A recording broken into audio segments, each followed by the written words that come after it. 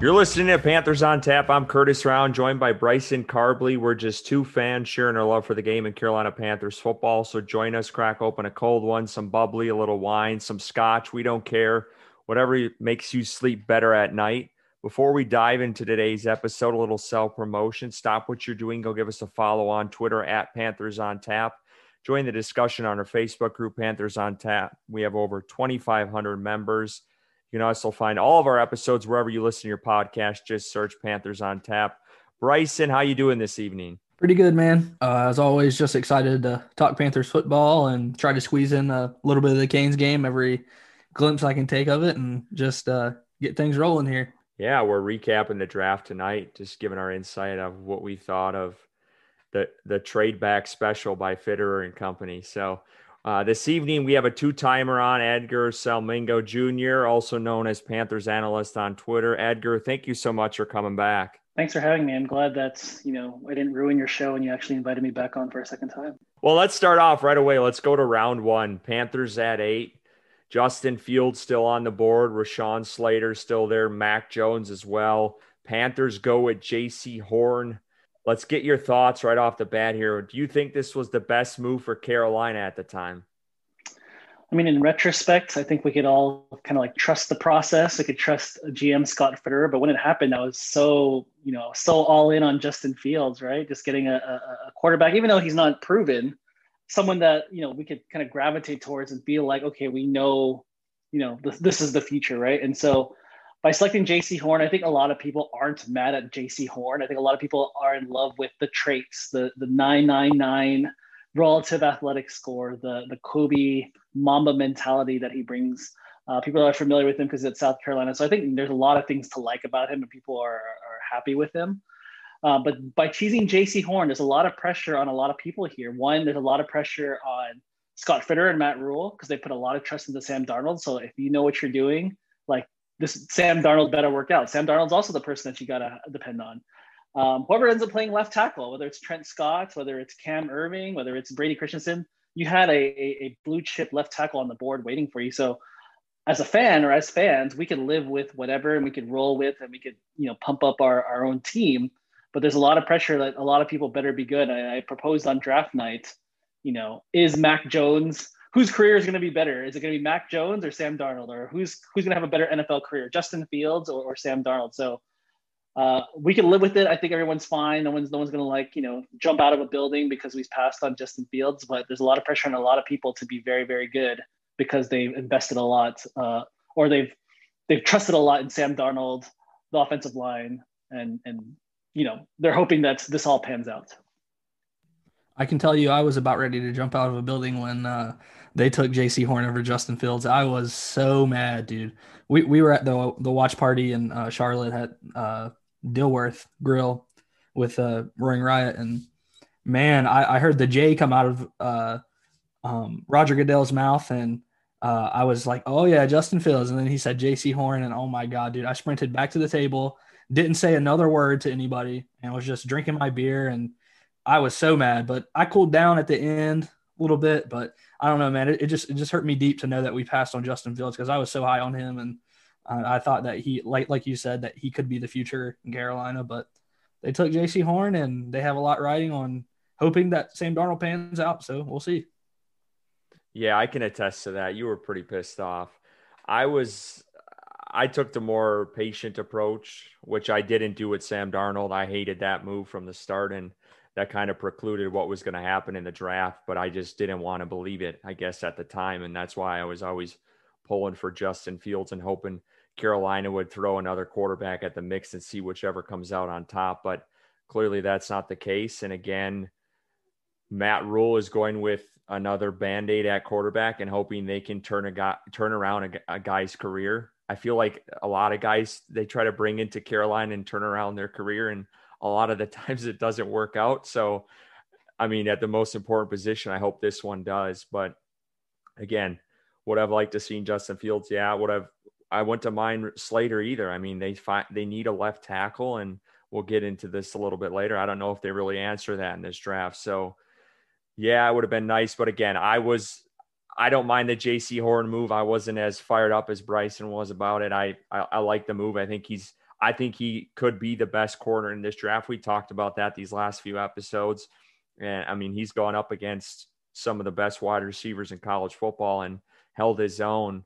So, I mean, I'm excited to see that and the tenacity he brings. I think that's what he said. That's the one word that describes him. He's, and he's just a fiery guy. And I think adding another guy like that on our defense is the right move to make. And hopefully Sam's the real deal here. Yeah, I could buy into the culture fit, right? And so, looking at a macro vision, I know we're focusing on round one, but they're trying to build like a nasty, fiery, swagalicious defense, right? They're trying to like be bullies, both on offense and defense. And so I could buy into that. Again, like Bryson triggered me because I felt the same way when he said the "ja." I was just like, oh my God, it's happening. C Horn. I was like, what the heck is that? And it'd be easier if like JC Horn was like the overwhelmingly, like everybody felt like he was CB1, like people aren't even like, if you ask 100 people, like who's the best quarterback in this draft, they'll say Trevor Lawrence. You say, who's the best tight end, they'll say Kyle Pitts, right? But if you say who's the best cornerback, some people will say this, some people say Surtain, right? And so there's a lot to process, but like I'm willing to see this process out. But I do like the idea of like what you said, Curtis, like they're bringing out like a dog mentality on that defense. And so if this is a nasty, top 5 defense in a couple of years, I could buy it. But we're just nervous because Sam Darnold hasn't shown to be like, he has a potential. He was drafted with potential, but in the NFL, he hasn't shown like, oh yeah, this is definitely the guy. Yeah, they're definitely building a young core on the defense, young fiery core with Derek Brown, Brian Burns, Jeremy Chin, JC Horn now. I feel like the defense is definitely heading in the right direction, but I just don't know. I was so much more comfortable with the Sam Darnold trade when I had hope that they were taking Justin Fields or another quarterback at least to bring in competition for him. I don't think PJ Walker and Will Grier are going to provide that competition that he needs, but I'm hoping, like I've been saying for the past couple of months, I'm hoping the Sam Darnold thing pans out and he is good, but I was holding out hope that we would get Justin Fields, and it just hurts me to know that because we traded for Sam Darnold, that's the reason that we didn't draft Justin Fields. So it just hurts me deep. But let's move on to the draft as a whole, kind of. I wanted to get your opinion on the trades that were made on draft day, day 1, 2, and 3. 11 total picks, if I'm not mistaken. That's the most ever for Carolina in any draft. So what was your opinion on Scott Fitterer and the trade backs he made? I think a lot of people love the trade backs. At some point, the trade backs became a meme, right? It just became viral. Just like now, this is like the trade back master guru or whatever. I think a lot of people can buy into it. I think a lot of things that also made us nervous, just like the whole passing on Justin Fields, is like they passed on a lot of talent. Like I think at the end of the day, people want trade backs, but then you see like, whoa, Tevin Jenkins is still on the board. Jeremiah Owusu-Koramoah is still on the board, and you're just like, wow, there's all these left tackles still on the board. And you trade back. And I love Terrace Marshall, so don't get me wrong. Just same thing with JC Horn. I love them both. They were both like guys that I love. But it's like, oh man, you could have like solidified quarterback for a long time. You could have solidified left tackle for a long time. And so, it's a lot of pressure. A lot of pressure on JC Horn. He better be legit. A lot of pressure on Terrace Marshall. He better be legit. But overall, I think the philosophy is correct. It's sound. I think a lot of things that frustrates Panthers fans that have been fans for a very long time is that there didn't seem to be a process on how they did things, right? And so you could agree or disagree with how Scott Fitterer like traded back or did things or drafted people that were high athletes or had flags, but at least like where he stands and he was consistent on it. I like his philosophy of that, like in the draft, and this is kind of a cool, if you ever want to talk about this for another pod topic, like, somebody said, I think it was Daniel Jeremiah, it was a tweet last year. He said like a good draft has 3 solid starters, and a great draft has at least four solid starters. I was like, oh, interesting. So I went back in all the Panthers drafts. I was like, I can't even think of the last draft where I had at least 3 or 4 solid starters that came out of that class, right? And so his philosophy is like, just draft more people, right? If you draft 11 people, the odds are you're going to get 3 or 4 solid starters, right? And so I like that approach of like, even the most optimistic person like myself that wants them to be successful, I can't expect all of these guys to be legit, but like if I try as many, like Bryson said, if I draft 11 people and 3 hit or 4 hit, then like I'm solid. But if I draft like 6 or 7, which you've been doing like these last few years, like it's very, very hard to hit them all. And so I like the approach of like trying to throw as many darts as possible. Sticking with the trade back theme here, were there any trade backs that you were shaking your head at or you disagree with? It's hard to disagree because, like, unless you're like me, you guys play fantasy football, you guys do stuff. So you kind of have a board, you kind of have people you like in general. So it's hard to say in a sense like who was on their board or who they like. They said many times in the post round conferences that like, oh, there's a group of guys that we like, and we count the number. He said Scott Federer said he counted back, right? So he said like, okay, we have 8 guys we like. So if you go back 7 spots, I know I'm going to get one of the 8 guys I like. So I can't like really complain that they traded back. But just from a fan standpoint, when you lost out on all those offensive tackles, when you lose out on a guy like Jeremiah Owusu-Koramoah from Notre Dame, just like, man, like you could have given up. But like, again, it's quality versus quantity, right? And so I think they're banking on just grabbing more picks, getting more shots in the gun, and seeing if any of them stick. And those guys that we like Tevin Jenkins and Owusu-Koramoah, they could have busted too. Like they could be terrible too. So again, some people might disagree. I might like be nervous about it, but I understand their philosophy. I'm down to like see how it works out. And also, I think they pretty much recouped what they traded for Sam Darnold from the trade backs and then also the Teddy Bridgewater trade. I think they pretty much value-wise recouped what they traded away for Sam Darnold. So that was nice to see on draft day. A competent GM knowing what he's doing and getting more picks and not making terrible trades. So I like that a lot. And also want to give a shout out to our old GM, Dave Gettleman, trading back for the first time in his career. That was funny to see after everybody was giving him shit pretty much all month leading up to the draft that he's never traded back. And he said that he never would. And then he ended up doing it. So I thought that was funny. Yeah, I'm just looking at the second round here. And this is where a lot of fans can, you see a lot of the complaints online, but you had them at 39. They traded with the Bears. The Bears take Jenkins off the board. And then you had, I believe, I'm counting this right, you had 5 offensive linemen go until their next pick. Yeah, 4. You had 4 go, and then they treated it again with Cleveland at 52. Then you had a 5th go in Dylan Redunds to the Tennessee Titans. So you had 5 offensive linemen go since they traded at 39. And I saw today, I think it was today, Darren Gant talking on a podcast that there was some people in the war room that didn't agree with some of these trade backs, and they wanted them to pull the trigger at left tackle. So that kind of concerns me. I still don't think they have the answer at left tackle. I mean, I hope Brady Christensen is the guy, or he can mold into that, or Cam Irving can stay healthy for a whole season, or Trent Scott can hold his own. But I mean, we've seen it last year. I mean, this Sam Darnold needs a wall in front of him, and I felt like they didn't take a premier left tackle for him, and that kind of worries me a little bit. I love the Terrace Marshall Jr. move. That was a best player available pick, and if that guy can stay healthy, that's a hell of a pick. But if Brady Christensen doesn't pan out, next year you might be sitting here wondering where the next left tackle is. And I mean, since 2013, since Jordan Gross retired, they have not found a left tackle. Yeah, to be fair for the Brady Christensen pick, which I was a fan of, I liked Christensen. He played and started every game for 3 straight years. He was a 2020 consensus All-American at left tackle.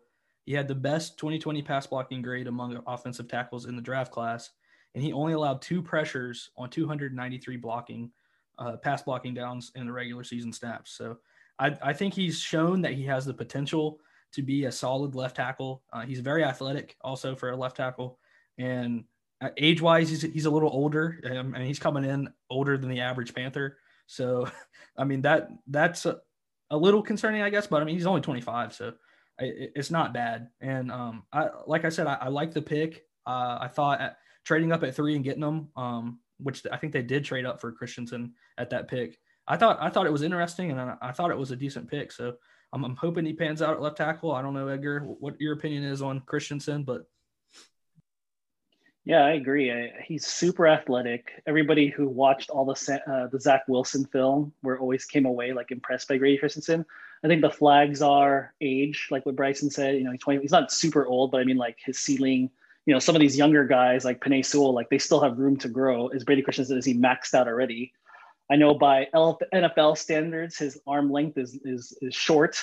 So is he a guy that they kick in inside if he doesn't pan out? But I don't want to get my heart broken after the Greg Little hype when we traded up for him in the second round for a left tackle. And so I know you said like, oh, we haven't had one since Jordan Gross. Like we tried last year or 2 years ago, and that sucked. So I'm hoping Brady Christian works out. And then he has a better athletic profile than Greg Little. When we drafted Greg Little, I was like, dude, this guy's like, he had good PFF scores, and people was like, oh, Greg Little is this, and Greg Little is that.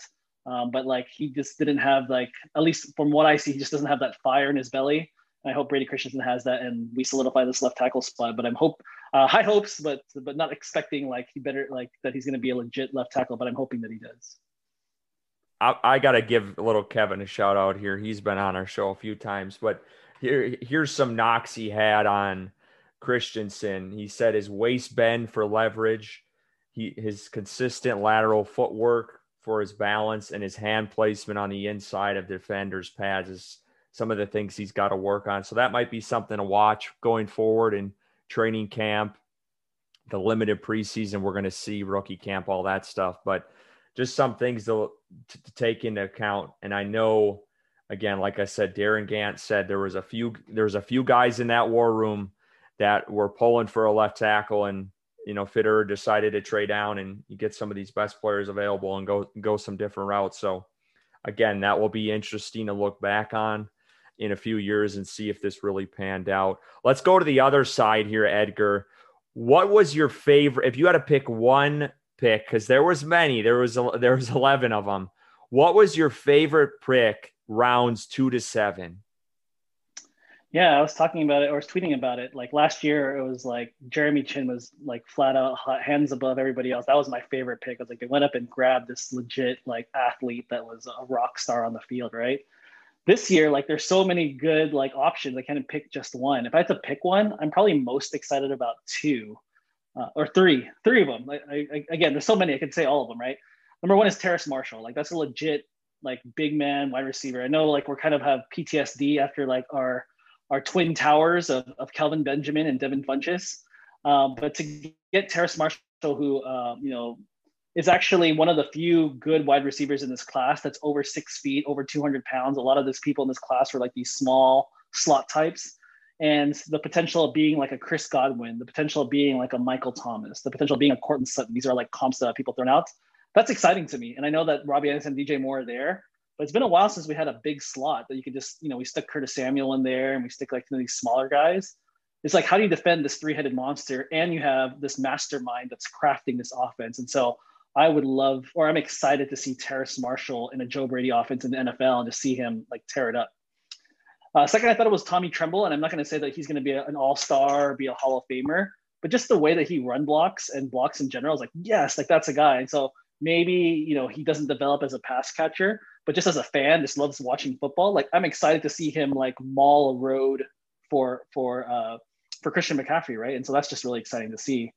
And the last one, I know that a lot of people are on this train too, but Davion Nixon, who has like the potential to have been a second round. People are presuming that he was actually a second round grade on Scott Fitterer's board. He is like the pass rushing DT that we've been looking for all offseason, all last year when K'Wan Short was down on the injured list, and you had Derek Brown, Zach Kerr, you had F.A. Obata kind of rotating in, and finally they got like someone who's supposed to fill that role to be like that knife to get some sacks from the interior. And so Derek Brown was super impressive last year, but it's nice to pair him with someone whose like main objective is just pass rush the quarterback from the interior. I think we all remember when K'Wan Short was in his heyday in 2015, 2016, he was just unstoppable in pass rushing. So it is exciting to see if Nixon can be that next version of K'Wan Short. Yeah, what's interesting, let me jump in here quick, just to go off of the Nixon thing is, Panthers have started to take chances on guys who've had off the field issues. You didn't see that when Jerry Richardson was the owner. I mean, if you had a tattoo, you were lucky to get on this team. I mean, this guy was very strict on who they were drafting. And I feel like David Tepper and, Scott Fitterer and Matt Rule's philosophy is if you got, they're willing to give guys second chances. And, guys like Nixon, and one of the guys I thought could be, something I'm excited about is Deontay Brown, who they got in the 6th round. He held his own versus Derek Brown, and he had some off the field issues, was suspended, his weight. Came into his pro day 344. That's a guy to watch. but he held his own along that Alabama offensive line, really could be an anchor inside maybe for Carolina. But that's one thing I've noticed is they're willing to take chances on some of these guys who, they don't have the best, out of life or decision-making outside of football. And they're willing to bring them in and, the Matt Rule type of philosophy to hone them in and, just work on football. I think that's exciting too, is they're taking more chances on some of these guys. Yeah, I like that too. I also like it in this round, 5, 6, 7, right? Like a lot of times we took chances on this like regular scrubs or Joe Blows, right? It's like, why not take a chance on a guy that fell? I mean, if he falls and he's not good, you wasted a 5th round pick on him, right? That's how people like, I know Tyreek Hill had a ton of issues and a lot of people had issues, right? So like, why not take a flyer? Why not buy a lottery ticket on these guys that are falling? If they suck, it was just a 5th round pick. No one's expecting a lot. No one's expecting the world out of your 5th round pick anyway. So even if you cut him right away, no one's going to go like crazy. And so I love that they are willing to, like you said, this type of front office is willing to take chances on those guys. Yeah. Did Davion Nixon have off the field issues? Is that why he slid, Edgar? I'm just not sure on that one. Yeah, it was reported that there was an off-field incident in which he was actually cleared of all charges, but I don't know if other teams are trying to like shy away because there was, he was cleared. There was something with dormitory in Iowa. Yeah, something in the dorms, and so, but he was cleared, and so I don't know why there was such a big, like it could be a combo of the character concerns plus like maybe their own evaluations didn't strike it as like he should be even higher. But yeah, they were mentioning that could be a possibility why he fell. Okay. All right. Well, let's do the opposite end of the spectrum. You can do 1 through 8 on 1 through 7 on this one. What is your least favorite pick of the draft? I think the easy one is to say the long snapper, Thomas Fletcher. I mean, I tweeted like, I don't know what JJ Jansen is doing or whatever, but even at the very end of the day, dude, it's a long snapper, right? I know that's very important. If you don't have a long snapper, people are going to go crazy that the punts go, the punter doesn't get the ball or the field goal units or whatever. But like whoever said that, whoever complained about JJ Jansen, when was the last time you read about, tweeted about, heard about like, oh man, I hate JJ Jansen. I wish they had whatever. And then they kept on saying, oh, we need competition at the position. I was like, you get competition at kicker. You get competition at punter. You get competition at safety, which people were talking about. And so like, I don't buy this idea like, oh, we wanted it. But I do think if they didn't grab him there, Washington behind them and other teams were going to take him. So they just kind of lusted over him.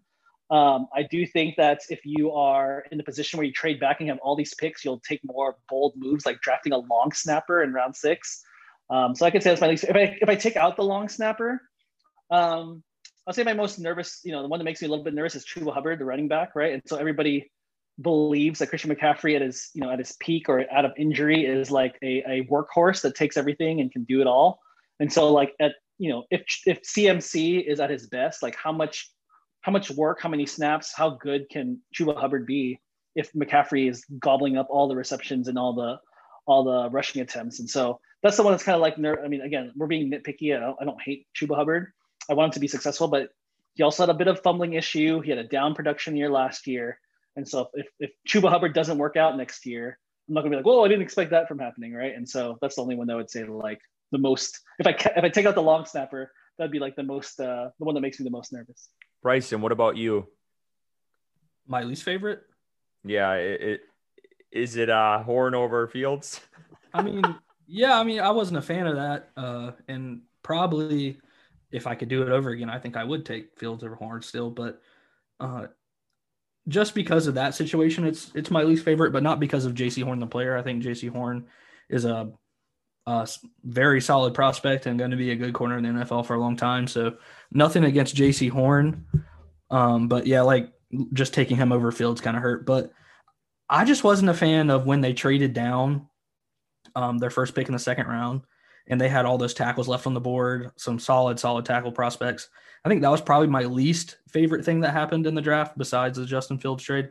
But player-wise, I'm a fan of almost every player they took. Like Edgar said, taking a long snapper, they probably could have got him as an undrafted free agent in camp. But Shi Smith is a player I liked a lot. Deontay Brown's a player I liked a lot. I mean, I can go down the list. A lot of players they took I liked a lot in the pre-draft process. Hubbard, I can see where Edgar's coming from. I mean, in 2019, He had 2,094 yards and 2,292 scrimmage yards total, 21 touchdowns. So, and then in 2020, he did have a down year with only 625 yards and 6 touchdowns. So I can see that being an area of concern for sure. But overall, I thought they had a very good draft, and it would just be nitpicky, like Edgar said, just trying to pick a least favorite pick in this situation. What about you, Curtis? Yeah, the Thomas Fletcher, looking at it, Trey Smith was still on the board, and a lot of people were pissed off about that move. I'm happy you brought up, Edgar, the Washington thing, because I never took that into account, and I'm just looking at the draft board here.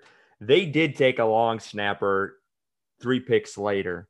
I'm wondering if this was just a jab at Ron Rivera and Marty Ernie that let's go get this Thomas Fletcher, the best long snapper in the league. I have no idea. That's just me guessing. I think that's interesting, and I thought it was hilarious when you brought that up. If I'm going to go off of a pick, I'm going to go with I love this pick, but I also worries the hell out of me, is the Terrace Marshall. He was a first-round graded wide receiver. He slipped all the way. Carolina got him at the end of the second round after they traded back. He's got a lot of injury issues. He had a stress fracture, missed 3 games in his sophomore season. He only played 9 games as a freshman in high school. He had a leg injury as well that kept him out. So that his medical history kind of worries me. And for them to pass up on so many offensive linemen in the second round to get him, if it doesn't pan out and he doesn't stay healthy, that could be a bad move on their part. Because you got to figure your first 3 round picks you hope to hit on. You hope those guys are starters either day one or, the first or the second or third year type of thing. And those guys can play majority of the season. So that, I guess for me, that's one move that kind of worries me a little bit. Again, I think he's a great prospect. The availability and where he was at in the draft was a great move on their part, but the injury history scares me a little bit. And that's just one thing we got to watch out for. One player that I forgot to mention that kind of, I just wasn't really sure about the player. It's a 5th round pick, which really doesn't matter in the grand scheme of things. But Keith Taylor, the cornerback, I think he's from Washington, pretty sure. But he having 0 interception in his college career. His ball skills are questionable at best.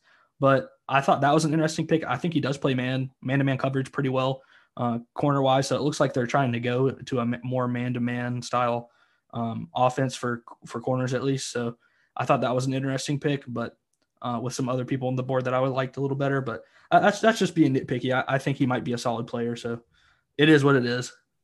All right. We kind of talked about this, but let's keep hammering this away because I want to get your take. Edgar, do you think they did enough in this draft to address the need at left tackle? Are you satisfied with the 3 guys that are going to compete at that position? That's Cam Irving, Trent Scott, Brent Christensen. Are you banking on one of those guys to be protecting Sam Darnold this year? I can't say that I'm satisfied. I will say that I think it's good enough let's not forget, last year, this was a legit offense. I know that Teddy Bridgewater held them back some. I know the offensive line held them back some, but it was still like a legit offense that had the fewest 3 and outs to start a game in the whole NFL. So I trust in Joe Brady. I trust in the scheme. So I'm banking. I know this is a hope and a prayer that Joe Brady realizes where his deficiencies are and he schemes away from, Sam Darnold's, weaknesses, doesn't put the left tackle in a position where they're on an island and they're just going to die, or they don't get help for the left side. So I have hope that they will work around these weaknesses and still put up crazy amount of numbers. I know you're nervous about Terrace Marshall, but if he's clean, he's people are going to say wow, I can't believe he fell to the second round, like a Michael Thomas, like a Cortland Sutton, like a Chris Godwin. I think he has that type of potential, but obviously he has to stay healthy. But this offense, that wide receiver crew, Christian McCaffrey, we went a whole year without Joe Brady and scheming for Christian McCaffrey. I think it has potential to be electric, even though they have deficiencies at quarterback and at left tackle. So what position battles are you looking most forward to in camp? To be honest, like how this left tackle and guard thing, shakes out. When it comes to left tackle, we have Cam Irving, we have Brady Christensen, and you have Greg Little, and you have Trent Scott. Like you have four legitimate people who have a piece of the pie that could start at left tackle or like could buy for left tackle. At guard, they got Pat Elflein, who's not spectacular, but it's been solid. But you also have Deontay Brown and a undrafted free agent we haven't talked about, David Moore, who are like super impressive in the Senior Bowl, right? Could they ascend? And so it's not exciting to talk about a camp battle of guards, right? It's not like it's you can't watch it. To be honest, the most exciting position battles we'll be seeing like the rookies against these legit returning players like Brian Verse versus Brady Christensen, right? Or J.C. Horn against Robbie Anderson and DJ Moore, right? Like those are the things I'm excited to see. In the position battles, I think most of them are generally settled. But I do like to see who emerges in the guards, even though it's like the least sexiest battle to watch. Who's going to emerge from the interior of the offensive line? Yeah, I'll jump in here. I'm curious to see the number 3 wide receiver spot. Now that you got David Moore, Marshall, Shi Smith, who's going to rise to the top there and take that number 3 position? Don't forget my boy Brandon Zylstra. Oh yeah, you like yourself some Zylstra. I forgot about him. I tend to forget about that guy. I apologize, but yeah, that's that number 3 wide receiver and also backup quarterback. Now that you don't have Teddy Bridgewater there, you got Darnold. Is it gonna be Walker? Are they gonna are they gonna finally give Will Grier some playing time? Are we gonna see this guy under center in a preseason game? That's another one I'm curious to see what happens with, because Darnold, you got to bring it up. He has never played a full season yet, and now we're at 17 games. This ain't 16 anymore. So that's another position I'm curious about too. Is is it gonna be Walker, the XFL star? Is it gonna be Will Grier in his days with the Mountaineers in West Virginia? And Bryson loves that. We won't talk about that, but yeah, that's another one I'm looking at. And D-line, how does the D-line shake out? You have so many pieces there right now. Yeah, I don't know about you guys, but I'm super excited about this season compared to last. I think we're coming in with much more talent, much more depth, younger, just pretty much better at every position, including quarterback, Sam Darnold over Teddy Bridgewater. So I'm super excited, like you guys were saying, position battle-wise. The third wide receiver is interesting. I don't know if Terrence Marshall is going to be able to beat out David Moore, but we'll see. Corner, is J.C. Horn going to be cornerback 1 or is Dante Jackson? I don't know, but I think that'll be interesting. Turf and then toe. Obviously the left tackle. Turf toe. The guy leaves every first quarter of every game. So, yeah, we'll see about that. I think J.C. Horn's going to. Don't forget about AJ Boye. I mean, that guy. I mean, yeah, that's true. He's a force to be reckoned with as well. Yeah, if he stays healthy and doesn't do PEDs, then he can stay on the field, and he might be a solid player too. But yeah, it's interesting, and I'm excited. I still think that they should in free agency go after a free safety, maybe like a Malik Hooker or something like that. I think that would fill out that defense very nicely. But we'll see what they do. One thing I thought was very interesting that they've mentioned multiple times in like these interviews and post conferences is that they're thinking about a 17-game season. And so you maybe see this team load up on cornerbacks that maybe normally wouldn't load up on quarterbacks, wide receivers that you don't normally load on wide receivers. So it's interesting that I know we're shaking out who's the position battles. I think at the end of the day, they're going to have to mix and match and try to figure this out because there's such a long grind this season. And also in the third wide receiver spot, I do like that they have options, right? So maybe when you're far out, you can put a David Moore, you can put a Shi Smith, but when you're in the red zone, it's Terrace Marshall all day, every day. I mean, remember we watched this last year and we're in the red zone and just where the offense goes to die because who's the big body that you were going to throw to? And now you have Dan Arnold and you have Terrace Marshall as these bigger bodies that other people are just going to have a tough time matching up with. And the last thing I was going to say was that, when you talked about the quarterback position, no matter where you stand in the Sam Darnold train, if you're anti or pro, it's going to be must-see TV, right? No matter how you feel about him, we're gonna be so excited, glued to our TVs, watching to see. Is he going to be seeing ghosts again? I'm hoping not. And I feel like the story that the media was painting about this draft was Sam Darnold has no excuse. There's no excuse anymore for Sam Darnold. So no matter how you feel, this is like must see TV. Yeah, and back on the Marshall thing, what you were saying about the red zone, PFF just tweeted this out probably about an hour ago. 11 receiving touchdowns inside the 10-yard line in 2019 for Marshall. It's the most in college football. So you will definitely be seeing him in the red zone, and hopefully Sam Darnold won't throw an interception. I mean, him and Dan Marshall and Arnold, they're both big and fast. Like if you put a big body on them, they're too fast for you. You put a smaller body on them, they're too big for you. And so I'm excited to see. And the one thing that's, when you talked about the position battles, one thing that we have to realize when it's like David Moore versus Terrace Marshall, one of them already knows the offense. One of them already knows how to play, knows to play multiple positions in wide receiver in this offense. And so somewhat of an unfair advantage, but one of these rookies, even though he's only 20 years old, already knows exactly what's expected of him. So that's really cool. Yeah, it's a valid point. Well, let's end on this, Edgar. Let's get your thoughts. There's some reports out this week. Real quick here. Panthers have requested an interview with Dan Morgan. You had the slide under the rug by Ian Rappaport that Luke Kuechly has resigned, and he's taken some time off to focus on family and fishing and whatever else he does, making lures. I believe that was on that Amazon segment. Yeah, I think he was making fishing lures. But anyway, Dan Morgan, reportedly Panthers have reached out to the Buffalo Bills to get an interview. Finally, Carolina maybe stealing someone from Buffalo. What's your thoughts on him? Yeah, it's exciting. I mean, they work together in Seattle. And so like you want like that chemistry, you want that synergy of people that you work together and you're all on the same page. So when Brandon Beane took Carolina up north and took all these guys, and Buffalo was like, Buffalo like turned the corner and became this legit team. A lot of it was like this chemistry between Beane and McDermott and this and that. And so I feel like even though we're excited about this draft, remember most of these scouts and most of the people working in the front office are in year one with Scott Fitterer. So now when Scott Fitterer can bring in his own scouts, bring in his own guy like Dan Morgan that he's worked with, like we could even reap even more benefits that the front office and the people who are doing these decisions are kind of all on the same page and they're amplified versus kind of Scott Fitterer working with what we already had here in Carolina. And so I'm excited to see maybe not just Dan Morgan personally, even though I love that he was a throwback to the old days. I'm more excited that like Scott Fitterer gets to bring in his guys and gets to do the way he wants to do things.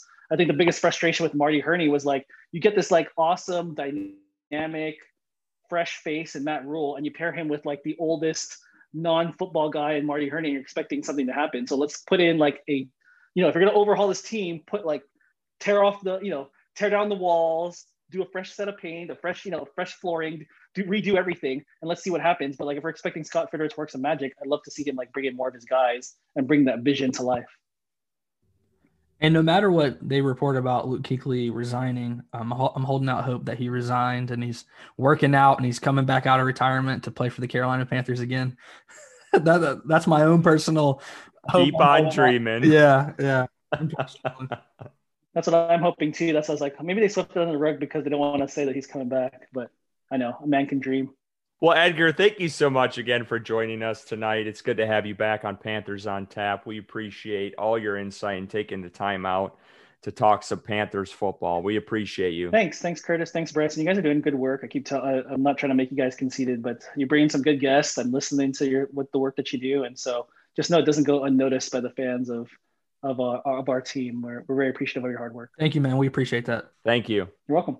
Again, we'd like to thank Edgar for coming on. You can give him a follow on Twitter. He's at Panthers Analyst. Pleasure to have Edgar on with us this evening. Now let's get to our draft picks of the week.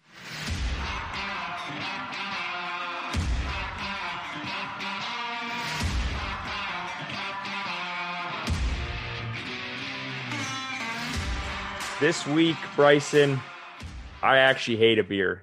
This is Victory. It's by Victory. It's called Sour Monkey Sora Triple.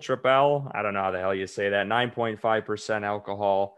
It says Sour Monkey. It tastes more like a monkey's ass. It's just a terrible beer. It really is. I choked it down during the episode. I only finished one. Usually I finish 2 or 3, but this beer is so terrible. Downingtown, Pennsylvania, you can have this beer back. We don't want it here in North Carolina. It's trash.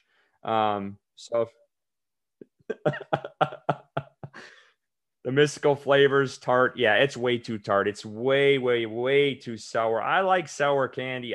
Sour beer. No, not for me. I'll pass on this one. What are you drinking tonight? Nothing good's ever come out of Pennsylvania. Keep everything that's there, including the Steelers. Yeah, that's not. To be fair, that's not all sour beer. That beer is disgusting. It tastes like gasoline to me. I'm on the same page as you. It is terrible. I do not like it. I think it has to do with the alcohol percentage in that specific beer, as well as it being a sour. I don't think that those two go together very well. But tonight, I am drinking a beer called Hipster Handshake, and it's actually from an all women's brewery here in North Carolina. 5.4 alcohol percentage. It is brewed in, let me see here, Holly Springs, North Carolina, from Bombshell Beer Company, 100% women-owned brewery. It was very good. It is a cranberry and pomegranate wheat ale. Cool can, cool design, and it's an independent craft brewery. It got the little logo on there, so it's. If you had to describe it in one word, what would you give it? Putting you on the hot seat. Okay, so on a scale of 1 to 10, or describe it in one word. One word. Describe your beer. This one was tangy. Tangy. Yeah, okay. Tangy. Because it does have the cranberry and pomegranate in it, but it is a wheat ale, so it's not as tangy as the one I'm drinking now, which is a watermelon ghost, because I finished this one halfway through the episode. Both of them are very good. But I recommend it. I've never heard of this brewery before, but I'm interested in more of their beers and supporting. And what's the name and where it's at? Give it another shout out. Where's that at? Bombshell Beer Company in Holly Springs, North Carolina. Bombshellbeer.com. They have the website on here. 100% women owned. So yeah, I'm supporting women out here. Let's go, women, feminism. Woo! Yeah, sorry, man. I'm glad you enjoyed your beer, because I didn't. Yeah, not good. Tastes like shit. We'll get a better one for next week. But we just want to thank everyone again for listening in to Panthers on Tap podcast. You can catch all our episodes every Thursday on wherever you listen to your podcast. Just search Panthers on Tap. Give us a follow on Twitter at Panthers on Tap for all your Panthers analysis and breaking news and giveaways. Don't forget about it. We just did a draft hack giveaway. We'll be sending that out here shortly. We'll have some coming up here within the next few months. But as always,